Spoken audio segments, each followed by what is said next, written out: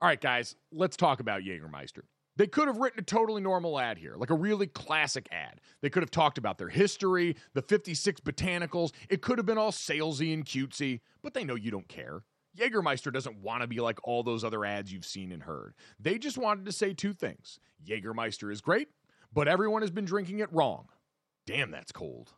Drinking it wrong? All right, if that's the case, how should we be drinking it?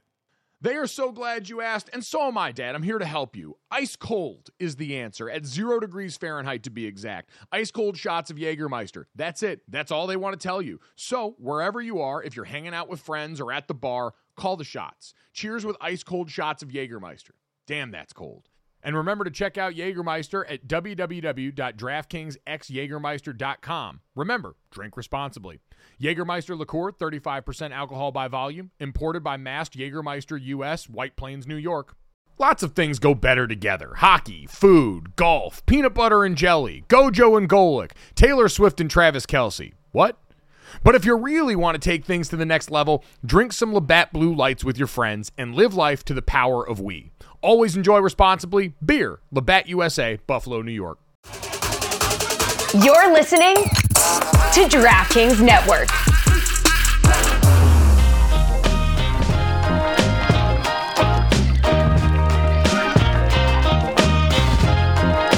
What's up, everybody? Welcome to Gojo and Golic. Mike Golic Jr., Mike Golic Sr., Emerson Latzia hanging out in the DraftKings studio in Boston. We got a great show for you guys today, as always. Make sure you're downloading, subscribing, rating, and reviewing us, leaving a 5-star rating, and checking us out live Monday through Friday here on DraftKingsNetwork.com, DraftKings YouTube channel, Samsung TV Plus, Roku, and more. Steve Avila, offensive lineman, rookie standout for the Los Angeles Rams, going to join us for the show today, as well as Lorenzo Alexander, former Buffalo Bills linebacker. As Dad, we get set for Super Wildcard Weekend coming up. It's finally here. We have gone through and waded through so much coaching news in the last few days. This week has felt long as hell coming off the short week last week for the new year, and now we finally get to the actual football spread out Saturday to Monday.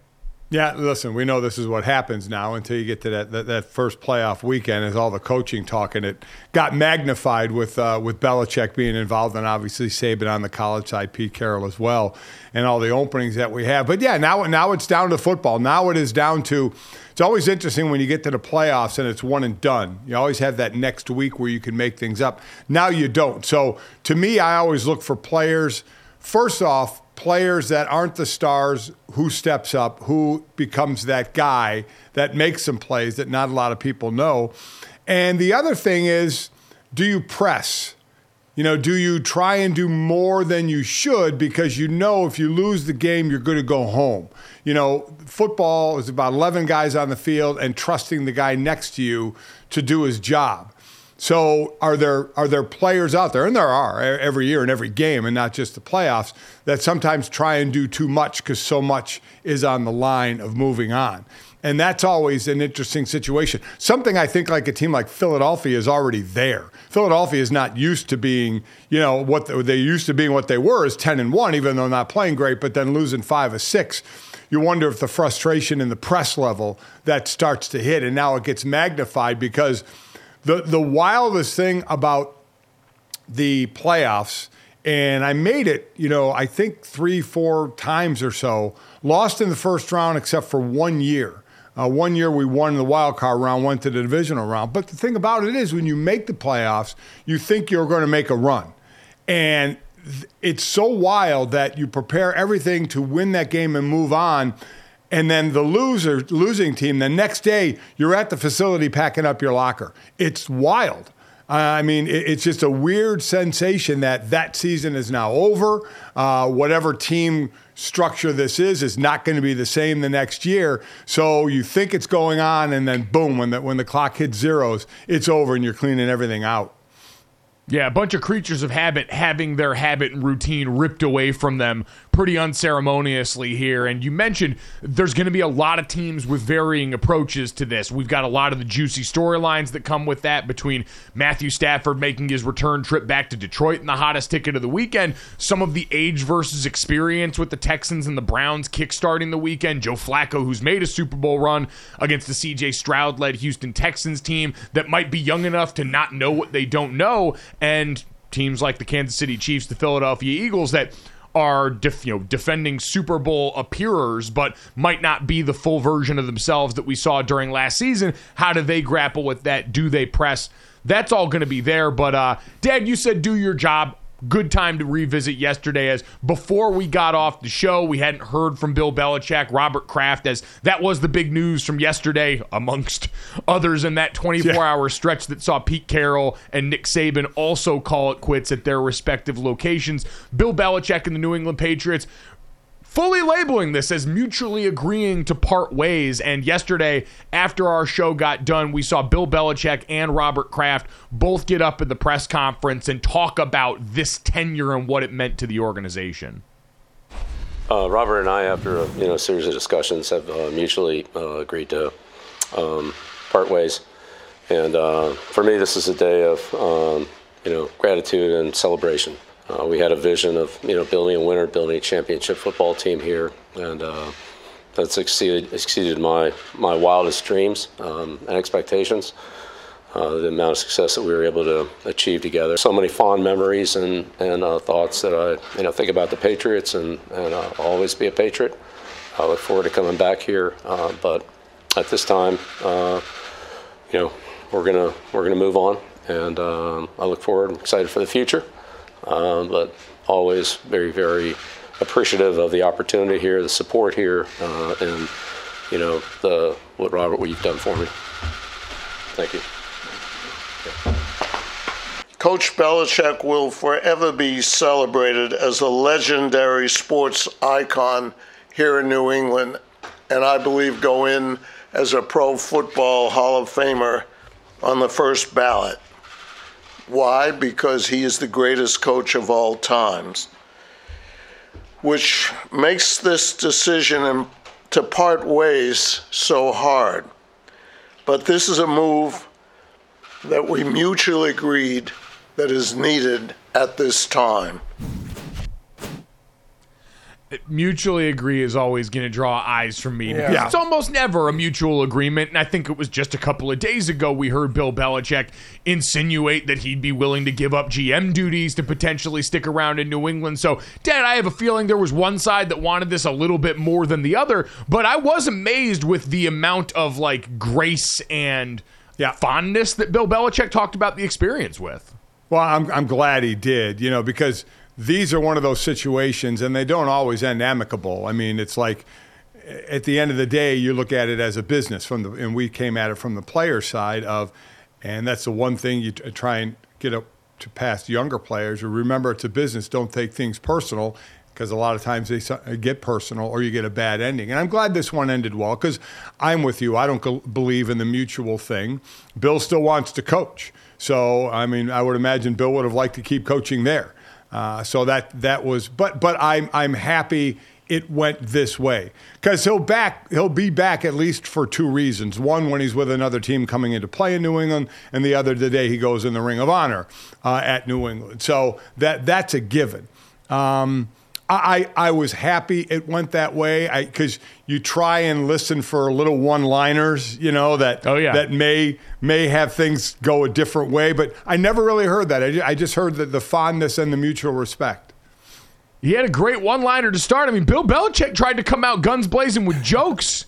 Said, this is the most people I've seen in here since we signed Tebow. Everyone kind of didn't know how to react because they're so not used to Bill coming out there and actually trying to be funny. So it's now in a spot, Dad, for Robert Kraft and the Patriots side, where tremendous amount of pressure there, right? Because you have, before they were ready, and while they're going to say it's mutual, again, we got the indication from Bill he would have still wanted to be here, and I believe that's probably the case. If you're Robert Kraft, you have done the difficult thing, and we know in a lot of ways in sports, it's better to be early than late. See what the Packers have done with Jordan Love and how that appears to be paying dividends for them. That's what the Seahawks are trying to do right now with Pete Carroll and ousting him and trying to usher in a new era. But if you're Robert Kraft, you have now moved on from Tom Brady before he was ready to be be done playing and watched him lift a Lombardi like we talked about yesterday, and now you're moving on from Bill Belichick before there would have been, I think, the ending that he would have liked there. And so what you've got to bring in now, I know I saw Gerard Mayo seems like he's the leader in the clubhouse here, the way they even structured his contract. They wouldn't have to go through the normal hiring process if they wanted to bring him on as the head coach, Dad. But, and again, pressure's all relative. These coaches all believe they can go in and do a good job. But for the Kraft family now, this is going to be a huge part of their legacy, how you handle the dismount and the next step in this franchise. Yeah, it definitely is. I have a feeling it would end up being Gerard Mayo. You look at, he's 37 years old. You look at, because what owners do is they look at what other teams do, right? And I don't know how much Kraft does that because they've been at the top of the mountain for so long. But you see a success of like Houston had. D'Amico Ryans is 39 years old. Gerard Mayo's 37 years old. You bring a guy, I'm not going to sit there and go with the linebacker connection. You got a guy who knows the system there and the way things are done and had done it under Bill. So while I wouldn't expect the Bill Belichick way to be the Gerard Mayo way, he would do his own way. I could see that just happening, right? Instead of bringing in a retread or a different coordinator, bring in this guy. Now he's a defensive guy in Mayo, so then it would be really interesting on who he hired on the offensive side, right? Because that's the side of the ball they need that work on. They have to figure out the quarterback position to work on because it's always been a tough defense. Mayo was a linebacker. Mayo was on that side of the ball. So that would be the interesting conversation, I think, that he would have with Robert Kraft on who he would want to bring in on the offensive side of the ball. It's either that or Robert Kraft thinks, I need to bring in an offensive guy. I need to bring in maybe a young offensive mind to get this offense going. So, I thought Robert Kraft gave a really good interview as well about it. He was pretty candid about, what you look for next and such. Didn't lead down any path or anything. But it just seems to me like Mayo would be the good succession right now. Yeah, if you don't want to go away from the identity altogether that's been there, right, it'd be a nice transition plan where you can start to go towards the future. And say it out loud. Let's start a linebacker trend in NFL head coaching. Yeah. We've done the pipeline thing with so many offensive coordinators from the Shanahan-McVay tree. Let's start the linebacker tree and just get former tone setters from the middle taking over NFL sidelines there. We'll obviously get to wait with that. It's part of an incredibly compelling coaching offseason in the NFL. We will get to the full preview, obviously, of Super Wildcard Weekend. We've got the Golic acrostic coming up here in the next hour. But Emerson, we yesterday on the other job that is like this in college football with the Alabama Crimson Tide, we saw the beginning of flight tracking season. We saw the beginning of the coaching search there. And we saw a very public rebuff of the Crimson Tide by Dan Lanning at Oregon. Yeah, for sure. Alabama's next head coach will not be Dan Lanning. So he's been a popular name as a potential heir apparent to Nick Saban. He's staying at Oregon, and that is according to Dan Lanning himself. Four. Who has goals and aspirations? Raise your hand up. All right, everybody got goals and aspirations. You know how you get those? You be the best where you're at. And that's how you reach goals and aspirations. That's how great things happen. It's not about worrying about the next thing. It's about worrying what's right in front of you, 6 inches right in front of your face. I want to remind you guys what that means. You guys that just got here don't know them, right? But it means something to be an Oregon Duck. Everybody makes what? They all make commitments to things that they're going to do. A lot of starters. The world doesn't have a lot of what? Finishers. We're finishers.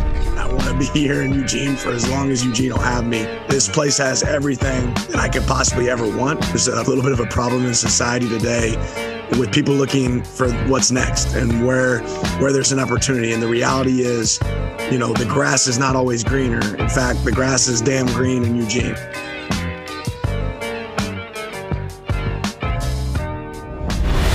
Listening and not watching.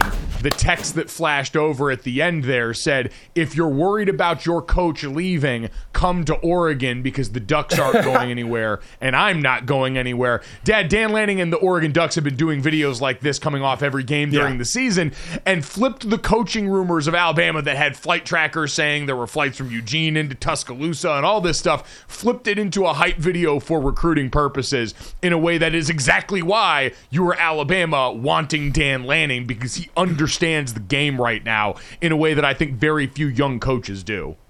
So I wonder if you know, at the beginning of next week, it'll come out that Dan Lanning got a bump in salary, right? I mean, because those agents now, the agents of he and Kalen DeBoer and Mike Norvell and Steve Sarkisian are all trying to get their coaches more money to stay where they are, or a monster bag if they're thinking about going to Alabama. So that had to make the players feel good, you know, because it's one of the things that has definitely changed over time is that coach sitting in a living room and saying, I'm going to be there for your son.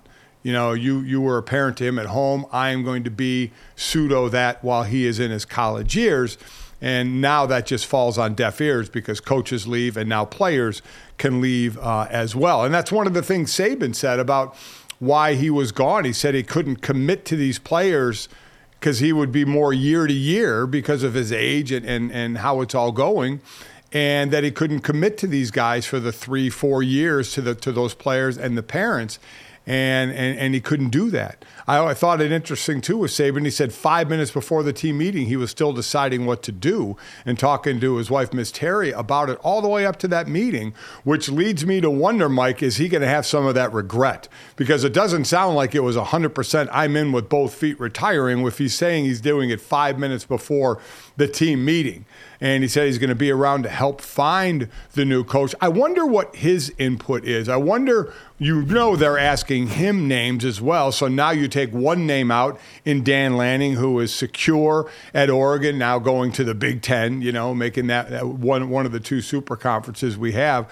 So, you know, there's always the odds out there of who is going to be the next coach. But I'll be interested in Nick Saban's view on this and what he's contributing to the AD there as far as thoughts on who should be the next coach. Well, Junior, I was going to say, even after the video, Dan Lanning still has the fourth best odds to be the next coach at Alabama.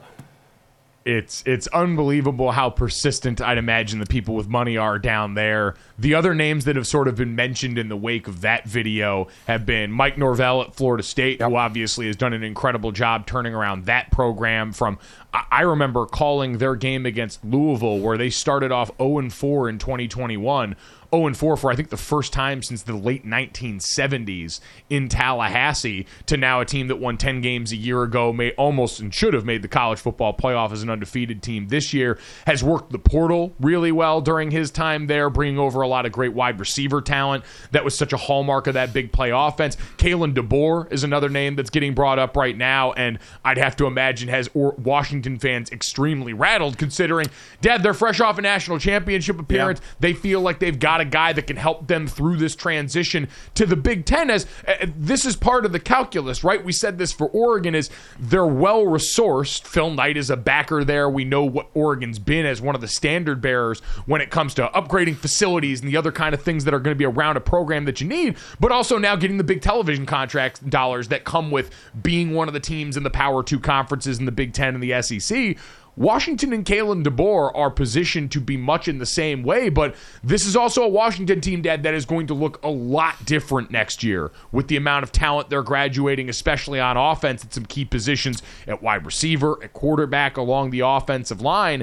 And so this is a guy who, because of what he's done at Washington in short order, being able to come in and really structure that program in a way that looks sound, that despite neither of these guys having experience in SEC country in the South, I'd imagine just from a football standpoint, especially for Kalen, an X's and O's standpoint, a lot of appeal. It will be interesting, though, Mike, because you think Alabama job open. I mean, talk about right at the top of the list of a great job opening. Now, you'd be following Nick Saban, which is certainly tough to do. What about if big-time coaches start to say no? You know, I mean, already you have Dan Lanning. You know, let's see because these other guys are in nice situations. You know, Norvell, we saw the injury just cost him from being in the Final Four. DeBoer was there in the title game. Sarkisian was in the playoffs. It'll be interesting if you start getting no's because the bag is full where they are. They're building what they have there. They're not following Nick Saban. So these are all schools and coaches you're talking about are part of schools that can match Alabama money. That can without question. I would disagree in Florida State's case. Yeah. I do not think they're capable of ponying up that kind of money because I think they would have fired him a couple years ago if they had the kind of money around there to make those moves. Well, they may not either because they got in trouble with the NCAA and they can't deal with suit and collectives anymore. So that may cost them money. So that will be the interesting part to me is if some of these coaches who start to say no and deep down in the truthful serum type thing, what coach Alabama gets, where was that coach on their want list? And Junior, like Norvell sent out a tweet yesterday that started with "Great day to be a Florida State Seminole" while mentioning that a hashtag big man was coming to the program. So with that tweet, I think some Alabama fans began crossing his name off the coaching candidate list. That ain't enough for me. You got to. No, I agree. I agree. I'm just You're going to say no. Yeah. You got to say no via incredibly well done video. Yeah. By the way, also quick shout out as people mention the top 3 candidates. Alabama offensive coordinator Tommy Rees getting some consideration. He's considered the only internal candidate being evaluated there. And I know the Tommy Rees haters out there are furious, and I can't wait to drink the sweet milk of your tears, finding out where Tommy ends up, considering all he's done in the last 2 seasons is take an Alabama team that most people looked at as one of the lesser talented in quite a while, and a quarterback in Jalen Milroe who didn't look like the last few quarterbacks in terms of talent, to the playoff after taking a Drew Pine-led Notre Dame team to the Gator Bowl for a win there here. Eat it.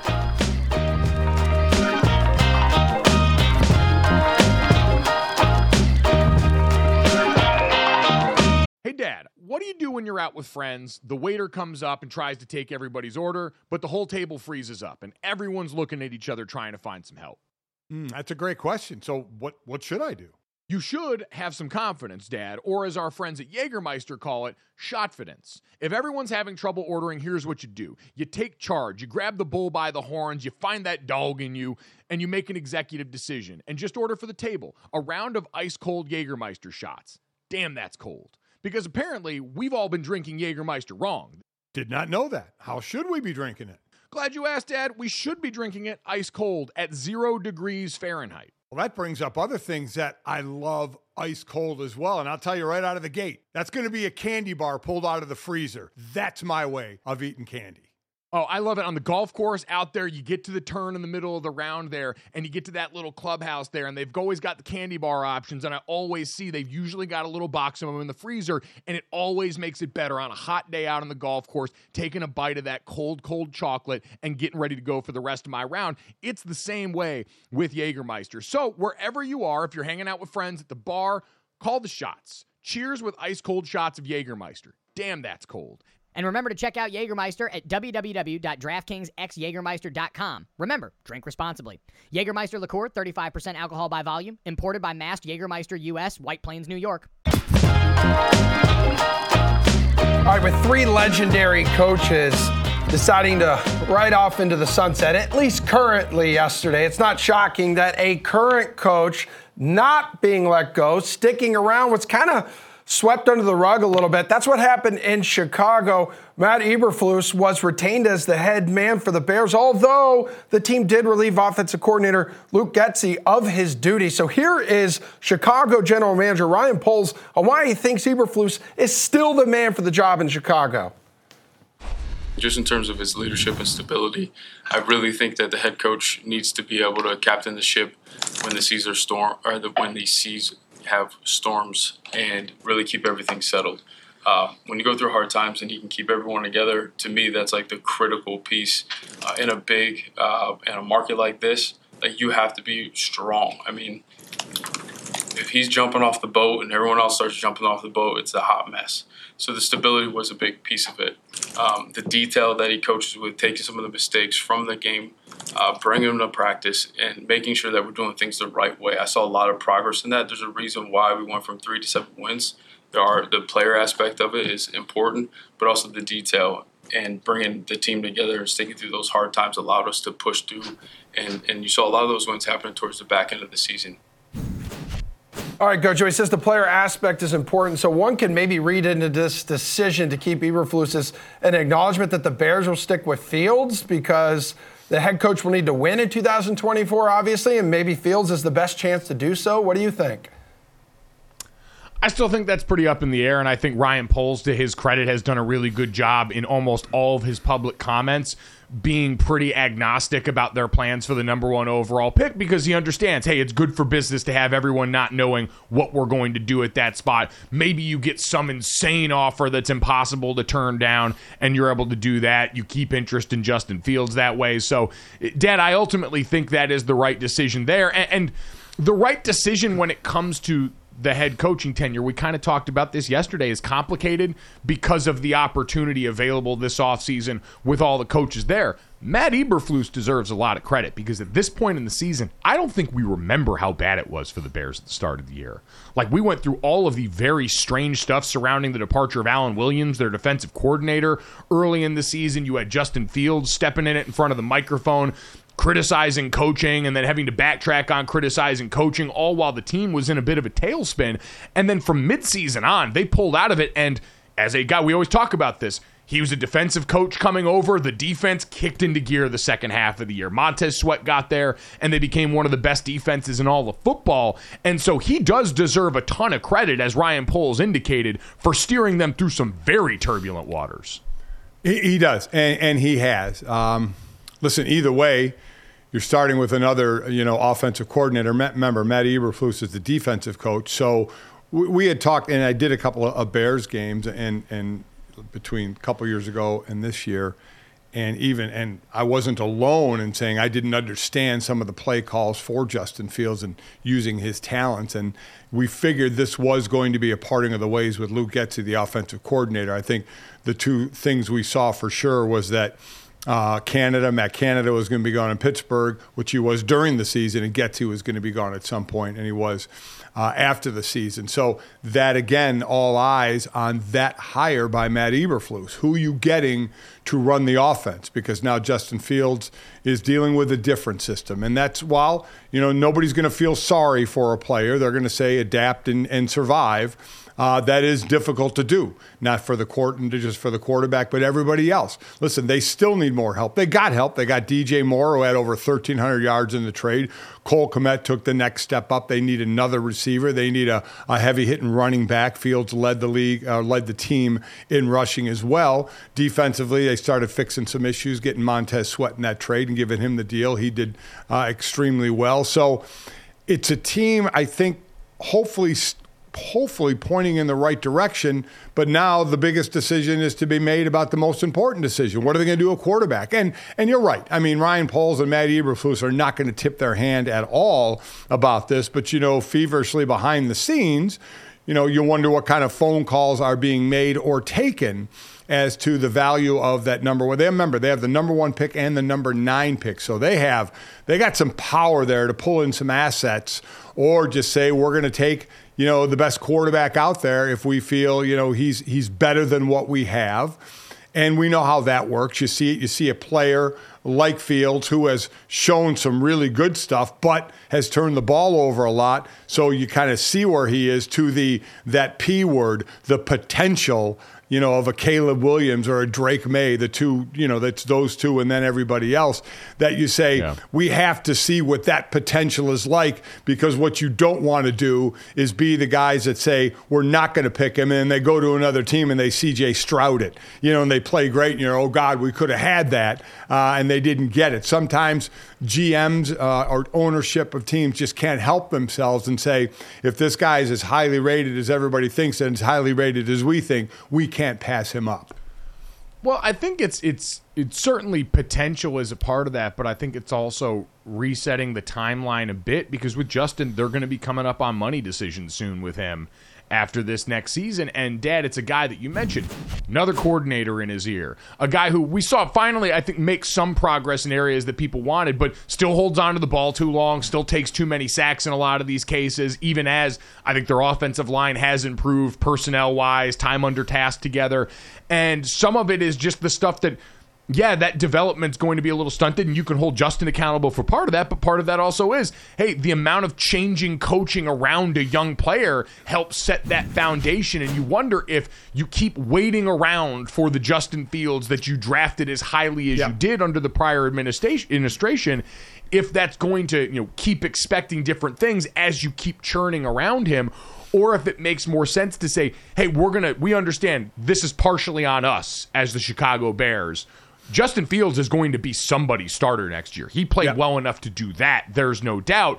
But if you're Chicago, you're not just expecting him to be your starter. You're expecting him to be your franchise savior. No, you're not taking a chance or a flyer on this dude. It's about him being your future. And if you're confident that he is able to do that, or you believe you need to make a change in that spot, but like I said yesterday, you're in a spot where it is really difficult. You've got to thread a very narrow passageway for success here, because if you bring on a new quarterback, now all of a sudden you reset that clock, but it's with Matt Eberflus, who walks into this season fresh off having to fire a coordinator and probably being the next guy up that would get fired if things went poorly there, or you stick with Justin Fields, who's going to deal with that different voice. Either way, it's a very, very rocky foundation going into this.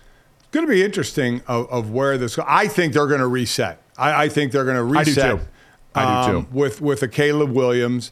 And in all honesty, I look forward to seeing where Justin Fields ends up. People are putting him in Atlanta. How about if you're not going to bring back Russell Wilson, how about Denver? Is that somebody Sean Payton would like to work with? I don't know, but he is going to be somewhere, and no matter where he goes, Justin Fields is going to be with another new offensive coordinator for his career. Yeah. It's one of those things where it just happens to some new quarterbacks more than others. But he will be somewhere. You are right, and I do think Chicago resets, because there is something to resetting with the money, but also to your point, and I know we've talked about this. If you reset with a new quarterback and things, the season doesn't go well, which a lot of times is the expectation, though people get blinded by the C.J. Stroud-Houston thing, then Eberflus is probably going to lose his job, and then you're kind of starting over again there with a new quarterback. I mean, that's what I'm saying. It's been this never-ending cycle of this inability to get the general manager, the coach, and the quarterback on the same page in Chicago. It feels like season in and season out, year in and year out. Well, and that's the difficult part here is it would have made sense structurally for Chicago to move on from Matt Eberflus for that reason. Yes. You've got this incredibly rich pool of talented coaches that are in the hiring cycle right now. Much like we talk about opportunity cost for the quarterbacks at the top of this draft, there is some of that for the coaches available where you would have gotten a quality candidate, especially if the Bears' job had come open with all that capital, with what they've got potentially at quarterback and the foundation set by Matt Eberflus. That, I have to imagine, would have been one of the most appealing jobs in football and would have gotten you on the right timeline. And leadership requires risks. And if Ryan Poles believes Matt Eberflus is the guy, then you do whatever you have to keep him around. Speaking of guys we want to keep around, coming up next, Steve Avila, offensive guard for the Rams, going to join us and talk about their game this weekend. Next.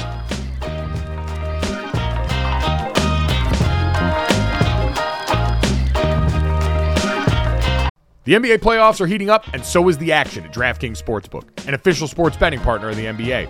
With same-game parlays, live betting, odds boosts, and so much more, don't miss out as the NBA postseason winds down. And if you're new to DraftKings, you got to check this out.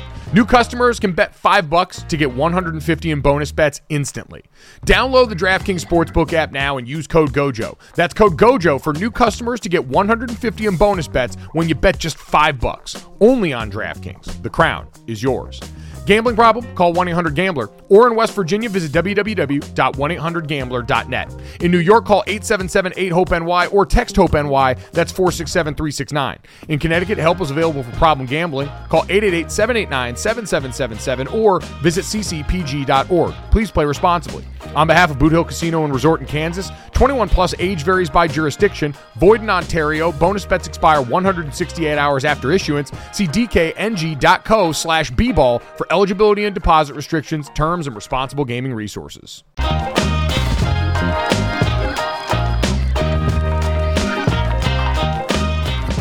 Appreciate the time. Still playing ball. It's a beautiful thing. Well, you're used to it from, going on in the playoffs and everything. Yeah, for sure, man. A lot of people ask me, how I feel. I mean, I kind of feel the same, like in terms of my body and stuff. I mean, because I feel like we were going this long last year. So, I feel great.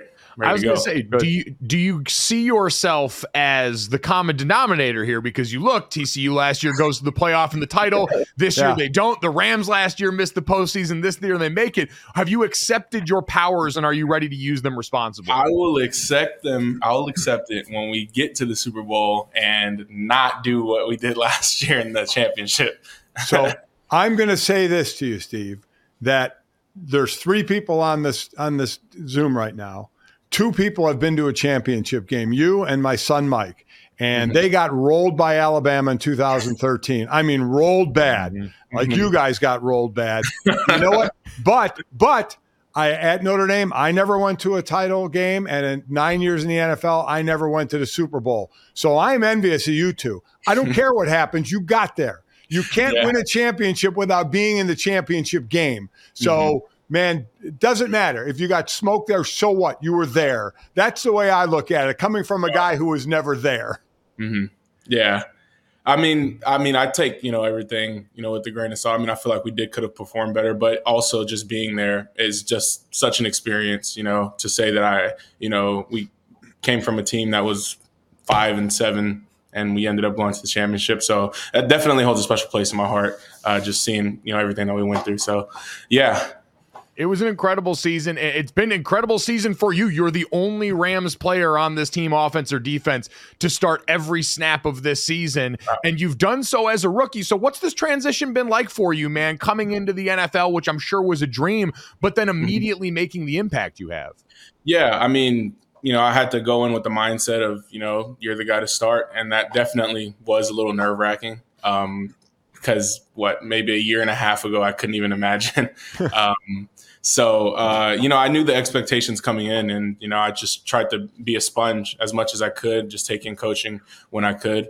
The big difference about, the NFL and college is, everybody here is good. They're all here for a reason. And you have to know that you're going to lose. And that's what the toughest thing for me was. Because I beat myself up, man. I don't like to look at myself in the mirror at night and just lie to myself. So I remember the first couple of practices, I'm like, dude, I suck. Were those Aaron Donald related instances there? No, that was what the problem was, is that it wasn't him. So, no, but I mean, it just goes to show, how good the competition is, in the NFL. But, you take those losses and you learn from them. And I feel like that's what we all have done. Me and, all the other rookies and the players, that helped this team get to where we are. You guys on the offensive line have been a big part of the story of the resurgence of this Rams team this year. And people describing the Rams as physical and downhill didn't happen a lot before you got there. So I'm curious, you didn't have any association with what went on before, but when you guys started this season, when you're in OTAs and in camp, how much was that a directive from Sean McVay and the rest of the staff that they wanted this to be the identity of the team? That definitely was one of the major, and it's funny because I can recall, he specifically came in and he was like, we are going to change the identity, of our offense and what we do, specifically offensive line. We're going to try to run the ball down their throat. And I feel like the first telling of that was, I guess, drafting me. I felt like they did their research and looked at, what I did in college. And I feel like they're utilizing me, to the best of my ability. And that's all you can ask for, from a player. And I'm glad that, I'm surrounded by coaches who bring out the best in me.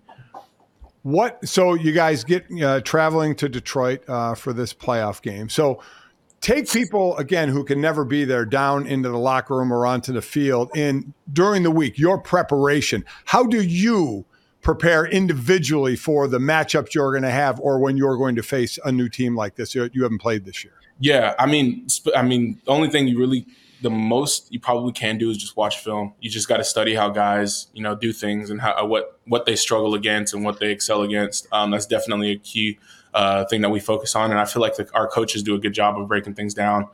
We have a bunch of meetings and we have, a bunch of coaches who know what they're talking about, specifically in the O-line room, and players, man, who've played a lot of ball that just help out with the technicals of how this person plays. And I feel like that honestly prepares us the most. It best prepares us for the game. So, I take in a lot of those things that we're learning through the week and, go out there in the game. And, it's definitely a lot easier, when you do things like that. Who are the players that have helped you the most when you reference something like that? Yeah, Brian Allen, who's played a lot of ball, Coleman Shelton, who knows a lot of ball, he's played a lot of ball, and Rob Havenstein, who's played a lot of ball. So those three, I feel like are just the masterminds, in the offensive line room. I'm telling you, man, they've helped me out so much. When you talk about being a sponge, that's all I've tried to be.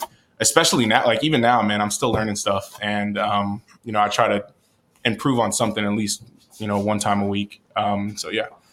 So you obviously have some size to you. It listed at 332. I don't know what the actual weight is, but you're a large human being. So when you play, would you rather play against another large human being, 330, 340, 350, who doesn't move as well as, or a 285-pound really quick dude?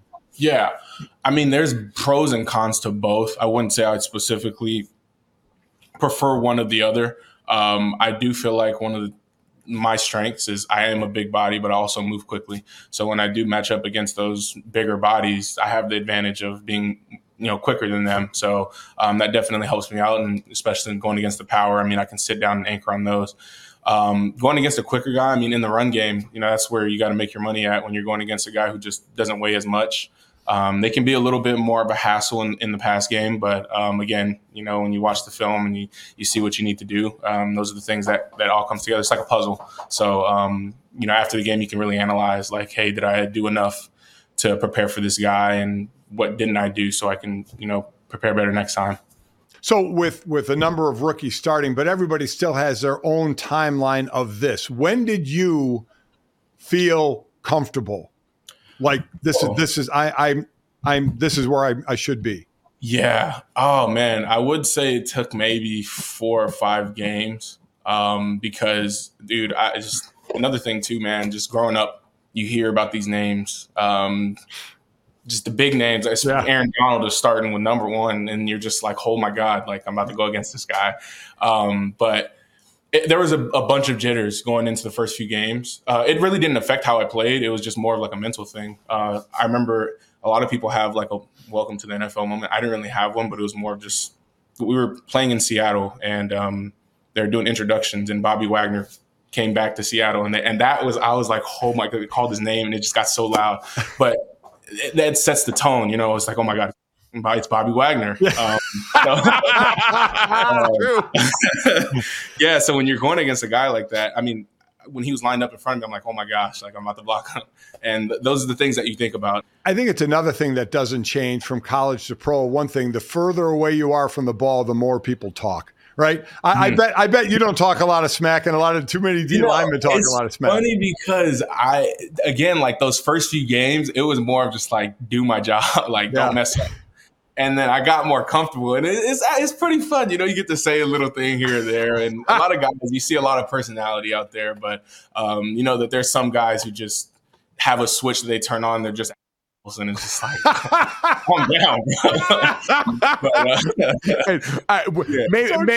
You don't have to name names if you don't want, but is there a guy you encountered this year who either talked the most smack or the best smack of anybody that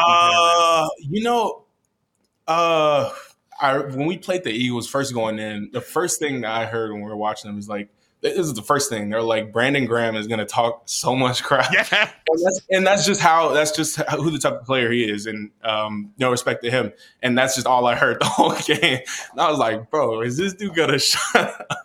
It's just, but, I'm sure that gets him pumped up. But just seeing personalities like that, that's how it goes in the NFL. No, it is. It's definitely a lot of big personalities. He's a well-known one. And we'd imagine you're going to be a very, very well-known one as time keeps going along here. The way you're playing, man. So, Steve, we can't thank you enough for all the time. Best of luck this weekend. We're excited to watch you guys play, man. Mm-hmm. I appreciate you guys, man. Thanks for having me. Thanks, Steve.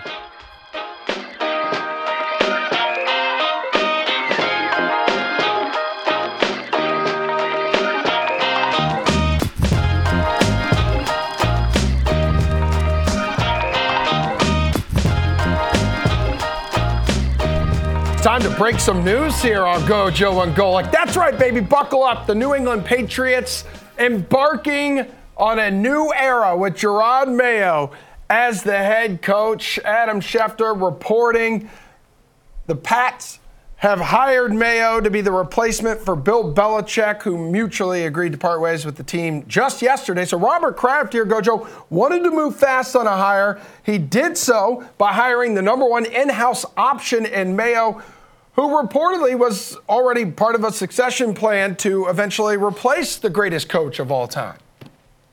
Yeah, Dad, I saw Ian Rappaport had been reporting this yesterday, that the Patriots and Gerard Mayo had a succession plan almost contractually built into this that they had communicated with the NFL. Going back, because remember, last January, he signed an extension that would keep him around for years. Bill Belichick has 1 year left on his current deal, so a lot of people looked at a guy who was, I think, going to start to be more and more of a candidate bannered about in these hiring cycles, signing that kind of long-term deal that even supersedes the head coach as, all right, there might be something afoot here. And so now we see the fruits of that plan coming to fruition for the New England Patriots as Gerard Mayo supersedes now Sean McVay and becomes the youngest head coach in the NFL, and a guy who has spent his entire football life in New England. Yeah, that's what's going to be interesting. I've always talked about when you Google a coach, you look at all the stops that they made. You know, right now, Gerard Mayo, he was a first-round pick in 2008, played with New England from 2008 to 15, and then didn't get with the Patriots as a coach until 2019, and now he'll be the head coach. So for at least the foreseeable future, that's the only team that he's going to be a part of. And, you know, you can tell certain players if it's a route they want to go, if they kind of have that in them. And he's always been that first in, last out guy. He's a film junkie, especially even in the offseason when nobody's around. He's in watching film all the time. You talk about the great draft day. He was the 10th pick overall in that draft in the first round, and he was a guy who was raking leaves on draft day when he wasn't in New York. He was staying home by his parents and raking leaves and such. So he kind of had that tendency of that hard worker if this is a route he wanted to go down. What'll be interesting is the staff. Does he keep Bill O'Brien on as the offensive coordinator? Remember, Belichick has 2 kids on that staff. And, oh, by the way, Gerard Mayo's brother, Duran, is the assistant strength and conditioning coach. And he was actually hired there in 18, a year before Gerard Mayo got there. Now, Duran was a linebacker for the Calgary Stampeders. He played in the CFL. But, yeah, he's been actually with New England a year longer than Gerard has. So I'd imagine he's going to be hanging around. But it'll be interesting and I don't mean that in a nepotism way. I mean that in, I doubt his brother's going to let him go. Let me just put it that way. Maybe it is in a nepotism some real succession deal. Stuff in there if he decided to come in and make his first order of business to just sit his brother down. Wait, does he keep Belichick's kids on the staff? I don't know. That's the thing. The rest of the staff, now what you normally do is you interview those coaches. Some may want to leave. Some may want to go, and may want to start somewhere else. Who knows? But you interview them, or at least guys he already may have in mind that he's going to release some, because as even new head coaches, and he's now the youngest head coach, Mike, as you said, what they all have is a list, right? They all have, because they're preparing for this. As you mentioned, he even had it written into his contract. So he has a list of assistants that he would like. Every guy that's going to be a head coach has that. So there are going to be guys on the staff, without question, I think, that are going to be gone. How many? We have no idea. And also, Gerard Mayo, it's not like he's been coaching that long where maybe that list is that deep at this point, but I'm certain he has some ideas. Yeah, I would agree. And I mean, most of everyone's going to look at the situation. You mentioned Bill O'Brien and wonder how in good conscience you bring him back, given that the offense was the massive failing of this season, because the Patriots defense, even weathering the storm of so many of the injuries to some of their best pass rushers, certainly Christian Gonzalez, their rookie first-round pick out of Oregon, still managed to be an incredibly compelling unit for much of the season. And so you look at the influence there, and I know I think I've seen people point to already, Gerard Mayo's never even called defensive plays. That doesn't matter when it comes to being the head coach of the football team. You're there to manage men. You're there to manage the entire operation. And it does sound like everyone involved, you're right, from the time he was a player has identified this. Every player that you've heard talk about being teammates with Jerod Mayo has kind of indicated that he's always had this about him. And so identifying those leadership capabilities and nurturing, that's far more important to me than did the guy actually have to go out there and XO thing and call plays during the game. So with New England, at this point, I think they have the 3rd pick in the draft, and you figure those 2 quarterbacks are going 1-2. Do you draft a quarterback? Is Jaden Daniels a guy there? Do you trade for Justin Fields? Is that a guy that you think about trading for and using a quarterback? Because that's, as with every team, is going to be the most important decision and position. And we know nobody on the roster there for the Patriots is the quarterback of the future there. So they have to go a different route there. But that's what you do with a young first-time head coach, is sometimes you have to start over. Now, whether you're starting over with a rookie or a guy that's been in the league a couple of years like Justin Fields, we'll see. But as you mentioned, it's in his contract. Let's not waste time. The press conference is next week. We hit the ground running. That's what you have to do in the offseason, because that's the first thing Bill Belichick always says is, we're behind. Whenever they win the Super Bowl, after he says, yay, he says, now we're behind everybody else and we got to get back to work. How do you think Bill felt about that?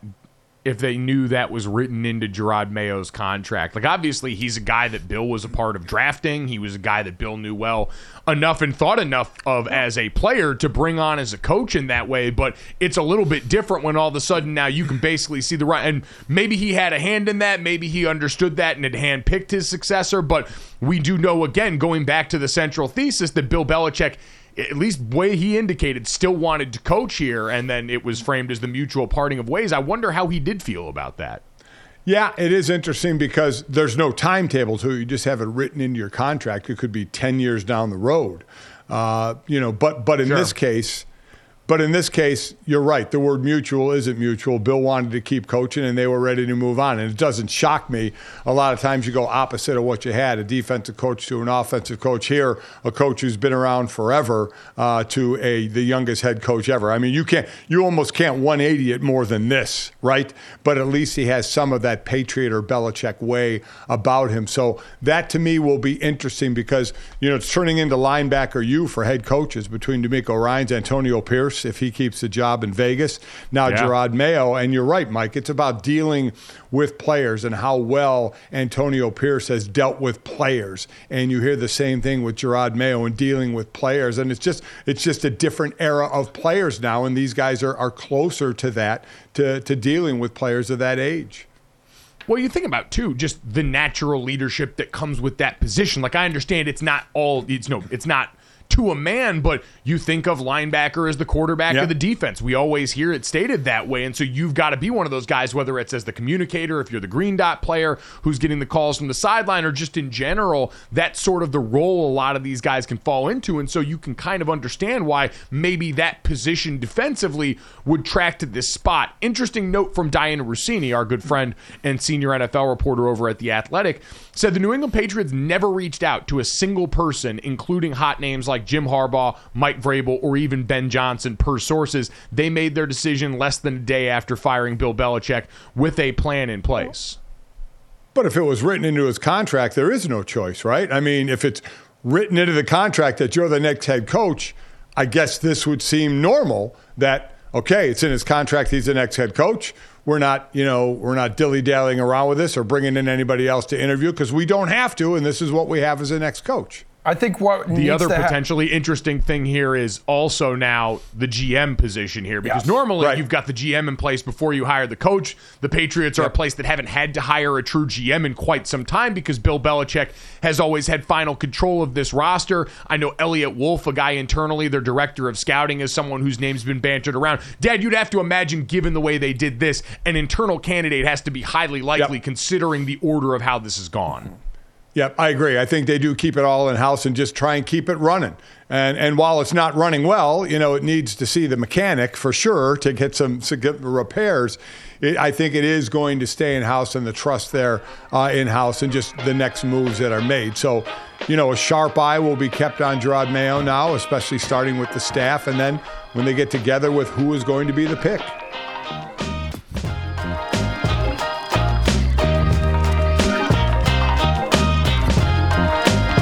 I got to run and check on the dogs quick as my wife's not here. Oh. Who's going to toss a bath bomb in your bath for you?